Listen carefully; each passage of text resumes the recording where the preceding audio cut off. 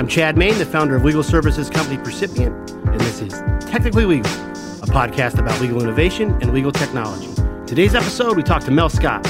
She's a senior legal counsel for the tech company Megaport. She's also the host of the Counsel podcast. Mel and I talk about using tech to scale a legal department and starting by using tools your company or legal department already have.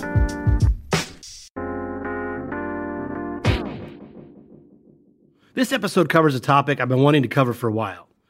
Scaling a legal department through the use of tech and innovation, but starting with the tools a company or the legal department is already using every day. I think the features that the software we use day in and day out are very underutilized and a lot of times just overlooked. Today's episode is a great conversation with Mel Scott. She's senior legal counsel for the tech company Megaport and also the host of an excellent podcast called Counsel. Mel's podcast focuses on the work of in-house counsel both on a professional legal level, but also on a personal level. I highly recommend you check it out if you're corporate counsel, you want to land an in-house job, or just in the market for a good legal podcast. Mel and I talk about her career trajectory from law firm lawyer to in-house counsel and how she and her colleagues are scaling their legal department as their company grows. She explains how they started changing the way the legal team did business by using existing tools the company was already using, but also by then going to the next level by bringing in legal tech to address specific process challenges. In Megaport's case, it was bringing in the contract management software, Ironclad. As a side note, I talked to Ironclad's founder, Jason Babemig, in episode 12, if you want to check that out. All right, let's get to it. Here's my conversation with Mel Scott. Now, you always start your podcasts with the question. It's generally something to the effect, someone gives you a credit card with no limit. Where do you go? What do you do with it? So I'm going to change that a little bit. You've got a friend that has a private plane. They're going to loan it to you for a weekend. Where do you go? Who do you take? What do you do? Oh, I love this. Well, I take my unlimited credit card, that's for sure. That's going to be helpful. Oh, my goodness. Okay, so I'm going to go up to North Queensland and pick up all my family. And then we're going to head out to a beautiful secluded island in the Whitsundays, maybe Whitehaven Beach. If you've never heard of it, you've got to Google that. And we're just going to have an epic party on the beach, catching up. I love it. Especially in the middle of winter. I love all of it. I do like the way that you start your podcast with a question like that. It's really cool because most podcasts, business related, they just jump right into it and talk about whatever the topic is. So I always like that you do that. Yeah, it just gives you a sense of the person. Exactly. Speaking of podcasts, it's called Counsel, and I love it. It talks, it's geared towards in-house counsel, and that's the focus. But it talks about a lot of other stuff like, mental health, wellness, things like that.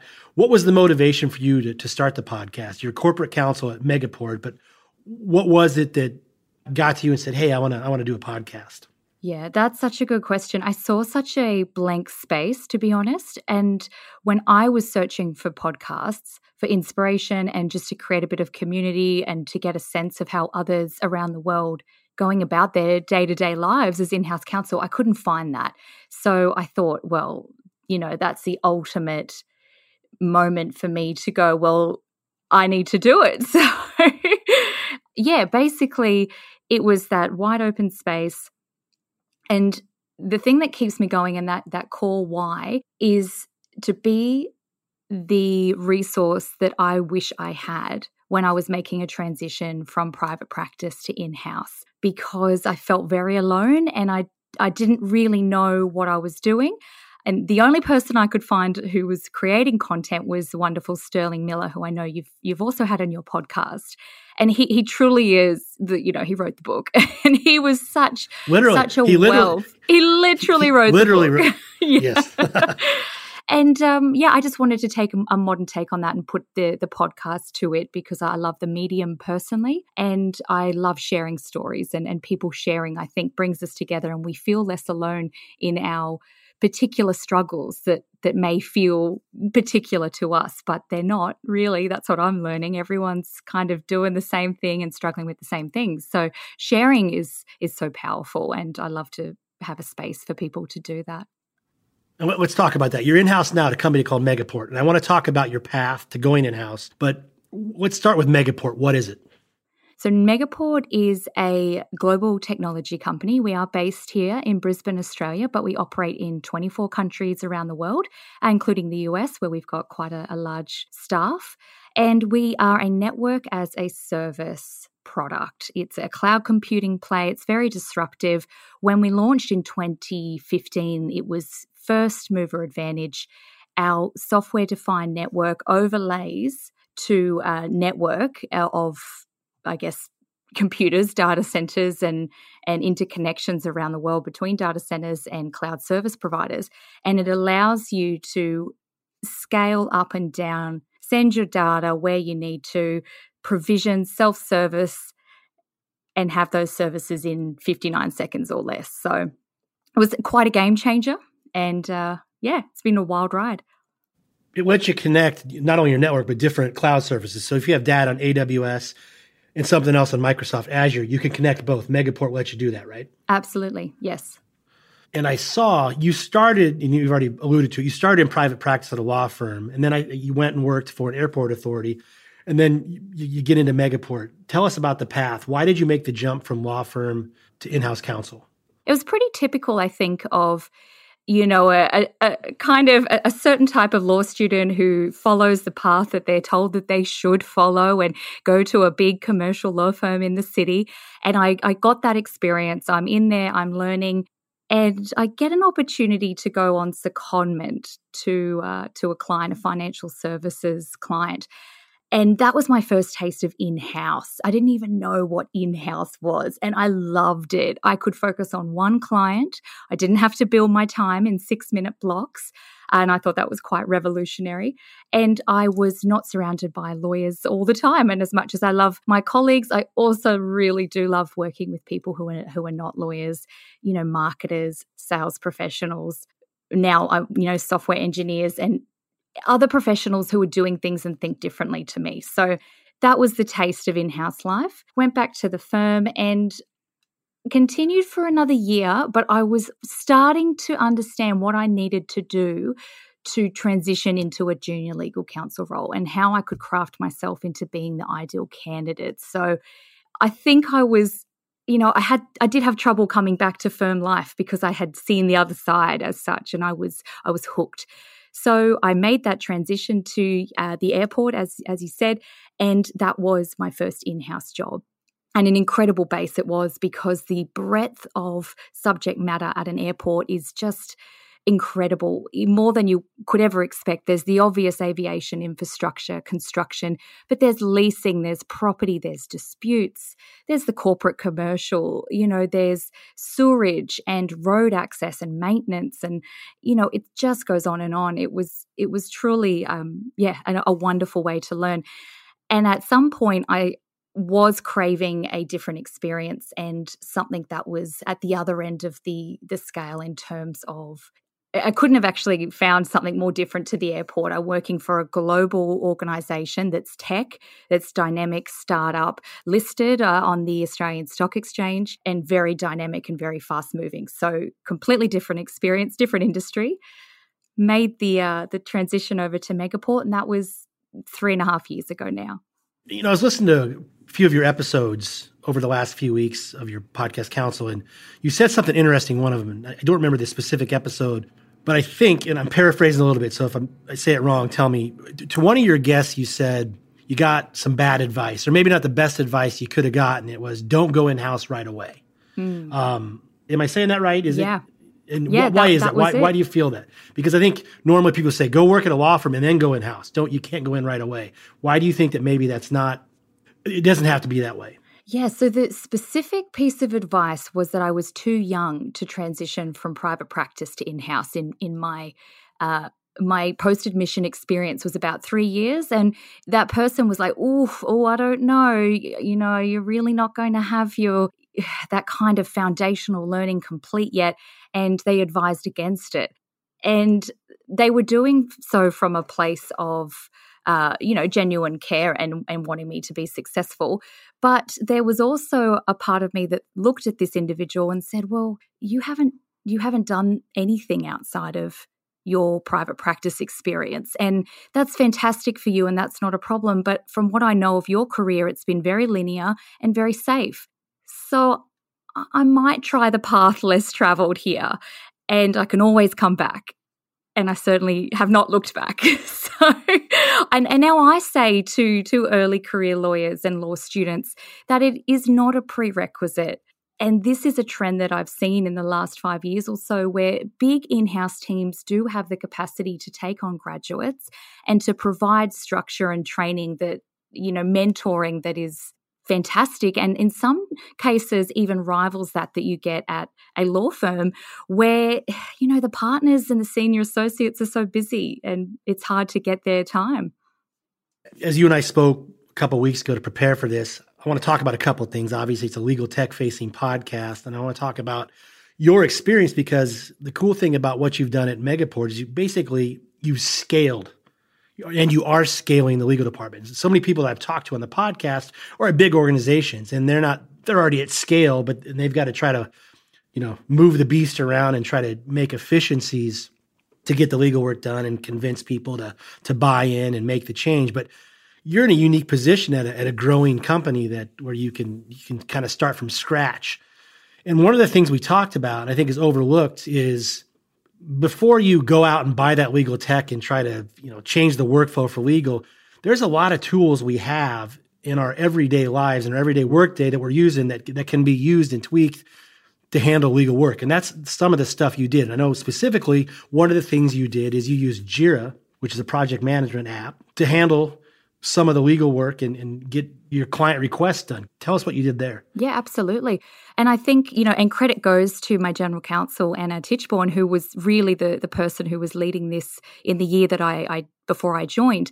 But what she saw was an opportunity to leverage an existing piece of tech that other parts of the business were using. And for us, that was the Atlassian products, Jira and Confluence in particular.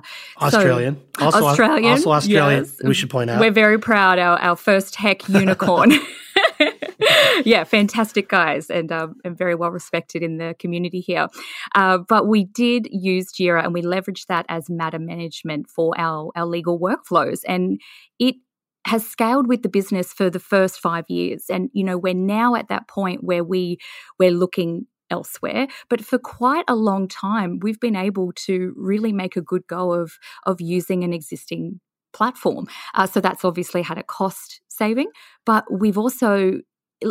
there's no friction when people want to engage with the legal team because they're very used to working with Jira for other parts of the business. The marketing team is on there. Obviously, our software team and our tech team, product team are on Jira as well. So we can collaborate amongst each other with different tickets across projects. So it's worked very, very seamlessly there.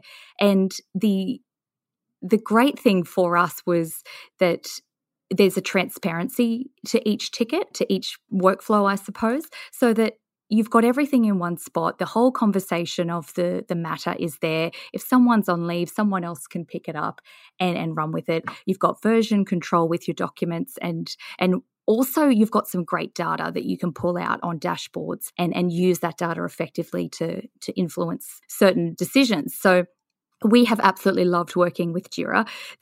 The downfall really for us, and for a scalability point of view, we've really hit that spot now, that roadblock, is at the back end in the contract management, contract repository, and then pulling data from your contracts. That's not something that system is set up for, but the almost end-to-end, it's really, really fantastic, and we've made a good go of it for some time. So Jira's awesome, and Confluence has been fantastic knowledge-based database of knowledge of.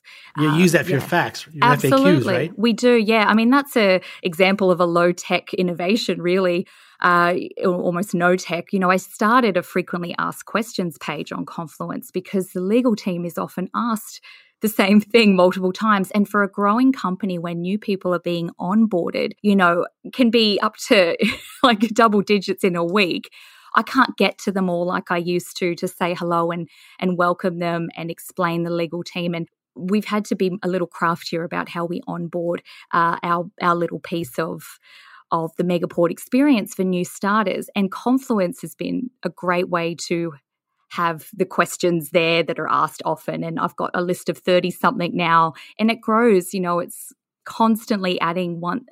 Someone asks me something more than once, I'm thinking, well, that's a frequently asked question now, so we put it on. And we iterate over time, but it's a great place for source of truth. And where did you start? Sounds like you there and the legal team decided, all right, we need to streamline things, be more efficient, try to bring some tech in. Was that a conversation you had to try to make a roadmap, or where did you start, even with the existing tools, and making a plan to bring in tech into the legal department? I think it just happened very organically. You know, the DNA of the company from the very beginning was to be modern and to be agile and to have tech as a way to enhance the way that we did work. So, you know, from the beginning, we've had Slack in the company. We've had these Atlassian tools from the beginning, and that investment in those resources was almost from day one. So it's the DNA of the company and the people that work at Megaport, which makes a huge difference. It hasn't been a matter of looking ahead and planning how we would integrate tech until very recently. But for the longest time, it was just, that'll do, let's try it. And it works, and we keep going. You bring up something interesting there. I'm assuming that you didn't have to convince any people within your organization outside of legal to okay using Confluence for your FAQs, because you're a nimble company. Yep. If a counterpart of yours at a bigger company, at a Fortune 500 company, whatever it is, said, "Hey, we want to build an FAQ site, kind of self-serve," they'd have to jump through a few hoops. Has it been your experience, because you're a smaller tech company, that you're more agile and you don't need there's less pushback of the change on the changes you're trying to make? Yeah, absolutely. That is spot on. We've been proactive and saying to the business, okay, this is what we're doing now. We're using Jira, or we've got an Adobe Sign now, or whatever it is. And they just go, okay, great, thanks. And they pick it up and they integrate it. And I haven't encountered any resistance to the legal team trying to be more nimble and agile and more efficient. It's been very encouraged from the top down. Was there any other off-the-shelf, non-legal tech stuff that you brought into the legal department that you started using to handle legal tasks? Look, we've used Slack to have a very general legal Slack channel for queries and to meet the business where they are, because they do love Slack. And I know some teams would be worried about confidentiality perhaps, or delving deep into issues in such an informal manner. But I found that that's been a really great way to, meet the people where they are. And if you need to take it off Slack and, get its own Jira ticket and get a particular workflow going but just for that kind of to and fro, hey, Mel, I was thinking about this. What do you think about that? Slack's been really awesome. And it does keep a record. So, it can be helpful there. And of course, we have we use Microsoft Word, but we also have the G Suite available. So docs and sheets, etc. I mean, that's pretty standard, I would suspect, but that you can do a lot in those tools. That's for sure. After the break, Mel talks about going to the next level, bringing in specific legal tech tools. In Megaport's case, Ironclad. This podcast is brought to you by Percipient, a legal services company powered by technology. Percipient helps legal teams tackle legal operations, electronic document review, and process automation. Percipient services include managed document review, subpoena compliance, cyber incident response, and also helps legal teams provide clients with process-driven legal support. To learn more, visit percipient.co. Percipient. Legal services powered by technology. We'll get back to my conversation with Mel Scott in just a second. But before we do, I wanted to let you know that for every episode of Technically Legal, we include a dedicated episode page at tlpodcast.com. I have links to more information about our guests and links to more information about all the stuff we talk about. Also, if you want to subscribe, you can find us pretty much wherever you get your podcasts. And if you like us enough, I hope you do us a favor and give us a favorable review. If you want to get a hold of me, you can email me at cmain@percipient.co. That's CMAIN@percipient.co, or catch me on LinkedIn or Twitter. All right, let's get back to my conversation with Mel Scott. You said just a minute ago that you love Jira, you're still using Jira, but for contract management, the back end wasn't going to work. So you've come to this point where you actually need to start looking at legal technology, products made for legal. How did you prioritize there? Obviously, you started talking about it. We need to bring in some legal-facing stuff. I think you're moving to Ironclad for your contract management. How did you prioritize what you're doing, and how did you come to choose the products you did? Look, again, it was led by the business and the questions that we were getting and the frustrations that our colleagues were having in understanding just the basics of contract management. When's the end date? Is there an order of renew? The big one for us, actually, which comes up every reporting season, was do we have the consent to use our customer's logo on our website and in our annual report for the stock exchange? Every time that would come up. And we're here going, okay, well, the default for our sales contracts is yes, you do, but often that's negotiated out. And we've got no central record of basically a list, and we can't pull a list or a report of in and out. And that to me seemed like such a simple thing that we should be able to help our colleagues with. And, case by case basis, absolutely, I can pull out the contract and we can have a quick look. But that's just not scalable. So that was the key frustration that we were getting, as an example, from the business. And so we started from there. And it has been a process. It's been 12-month process of that vendor assessment, that stakeholder engagement. We've had a legal project manager help us through this, which is quite the luxury, and one that I'm so happy to have had, but also gives you a kind of an insight into how supportive the business continues to be in the legal team's efforts to meet and to grow and to scale and to bring in tech. And we want to do a great job, and we're not experts. So I've certainly become a lot more knowledgeable, but I've had a day job, and my capacity was not going to take on that extra role. So that was something that I would recommend to anyone if they can stretch the budget. But yeah, I guess to answer your question, we started with the real frustration and worked from there. And when we were looking at vendors, we were starting at the back piece, and with having demos, we would go, hey, show us what your contract repository looks like. Show us the data that we can pull on our contracts. How does it flow through? That's the piece we wanted. Not so much the automation and the other stuff that I've come to know can be a real game changer for a lot of departments. What have you had to do as far as internally to get everybody on the same page and kind of tweak how they do their work? That is the piece ahead of me. There's quite a body of training and communication to go out. So we have been keeping certain groups aware of where we're at, executive team meetings, operation team meetings, but now it's time to go full company change management. Here's what's happening. And we kick off next week with an all-staff, kind of an all-hands meeting. I have 5-minute slot there to do a little bit of PR and get everyone excited because we are excited about what it's going to do for the business. And then we will go through that training process and some bespoke training for our frequent flyers. And then I think a little bit of hand-holding by me, to be honest, and working through any of the bugs that we'll have and iterate over the next quarter or so. And I mean, it's never ending now. It's going to be one of those constant iterations and things that we manage to make sure that the workflows and the process work for everybody. But yeah, the bones are there, and it's time to get it out. So you've got the contract management in the pipeline here. What's next? Is there other legal work that you're trying to bring in tech to handle? I think that this will do us for a little while. I think this is such a step change for the legal team and for how everyone in the business interacts and engage with the legal team. Jira will go to read only.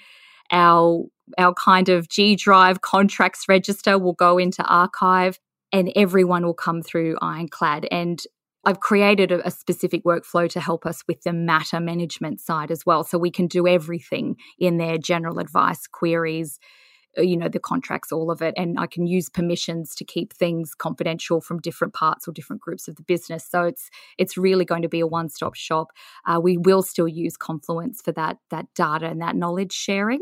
But I think we'll let this one sit for a while, and no doubt there'll be another, right, what can we do next? What else can we streamline? But yeah, I can't think that far ahead right now. And in the 12 months since you've started, if someone were to come to you today and say, hey, Mel, we're about to bring in XYZ product or contract management, whatever it is, what would you tell them? What have you learned that might help them give them a head start about the process? Yeah, great question. I think I'm still kind of in it. So to be really reflective is I'll be better. I'll be more poignant in a couple of months. But what comes to mind is if you can swing it, to get a legal project manager to, we've had an outside consultant to come to and help us to really lead that and to pull all of the strings together with the vendor, with internal stakeholders, with our IT team, who was a big part of it, and with the legal team. And that has been a crucial resource. So, even helping with vendor selection, and she pulled together so much data and synthesized it and gave us kind of the top 5 that hit everything that we wanted. And she did that first legwork with all of the demos, and the time saving there alone is phenomenal. And then we jumped in and got into the nitty gritty for kind of our top choices. But someone to really do that legwork, oh my goodness, phenomenal. And likewise, if you're pulling over and integrating existing contracts, your existing database, we had about 3,000 contracts just sitting. We had to pull them all into the system, and that piece of work was significant. And we outsourced that to a process, I guess an LPO to do that for us, that Ironclad, subcontracted with and kind of added on as an extra. But again, if you can swing it with the budget and the resources available, huge relief to know that we didn't have to have senior lawyers doing it kind of hand-to-hand combat, which would have been what we would have had to do if we couldn't get the budget. So that was awesome. That's such a great point, because you hear so many times corporate legal departments, they want to change. They start interviewing vendors or for whatever it is, and then it just dies because they don't have that quarterback or the person running the process like you had for the project manager. It's a very interesting piece because they've got other work to do, their day-to-day work. You had your day-to-day work to do, so you couldn't be the point person throughout the whole thing. So that's really an interesting point. Yeah, absolutely. And it is exactly how it's turned out. The amount of work that was already there that I've had to do, and the amount of, I suppose, time I've spent on this project has still been significant. And I've just had to, how we just expand it sometimes and we take on more, and it's been manageable. But to have that overarching project and to have knowledge of project management, which is not something that lawyers typically are trained in, and then there's real methodology behind how you go about, doing such things, and also the behavior when we now come to change management. I've got so much great advice from this person on how we implement in the business and really get that ownership, really get that engagement with this new piece of tech. And to be fair, we've got the right culture, and most people will be very happy to get in and play around and to use it. I don't expect we'll have many that are irritated because, it's not broken, why fix it? That's just not the culture that I have to work with, which is wonderful. But nonetheless, their insight has been game changer so that we can roll this out and really hit the ground running and have everybody on board.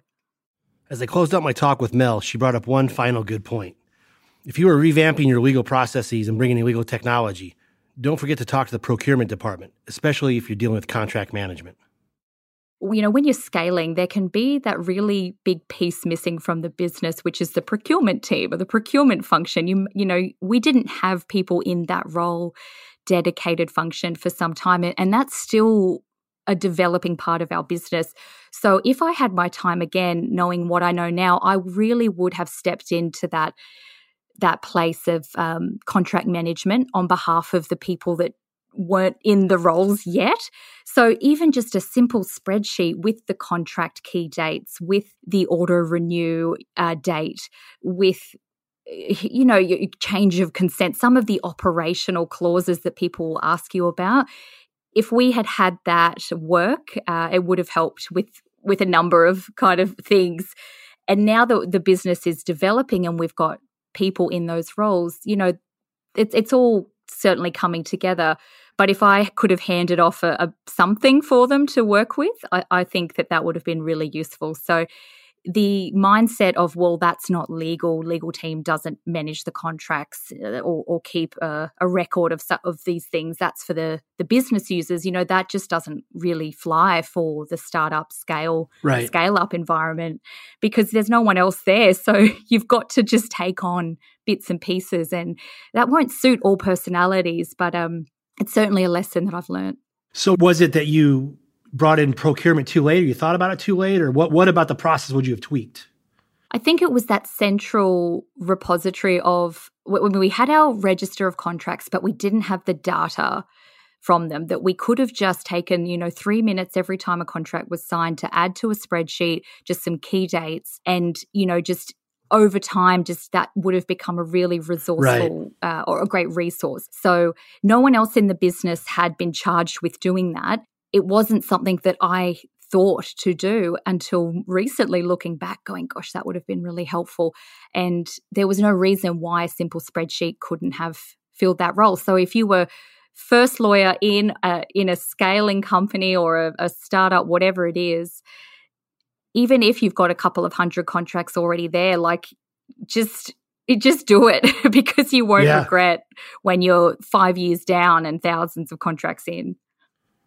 But, hindsight's 2020. I mean, it wasn't on your mind. You wouldn't have thought about that, a year ago, 2 years ago, right? Yeah, so, that's it. That's it. That's just one of those, you learn by doing, and hopefully someone else listening might go, oh, that's really great. I'll do that. Thanks, Mel. And they can learn from our lessons. Mel, thanks so much for your time. If people want to find your podcast or find you, where do they go? I'm basically everywhere. So I don't mind. LinkedIn is fantastic. Instagram is a fun place at The In-House Lawyer, and Clubhouse at In-House Lawyer. I'm loving Clubhouse at the moment. That's a great way to connect. But of course, you can always just email me, mel@megaport.com. That's absolutely not a problem. I'd love to elaborate or illuminate, or if anybody has been inspired by something I've said and they want more details, absolutely reach out.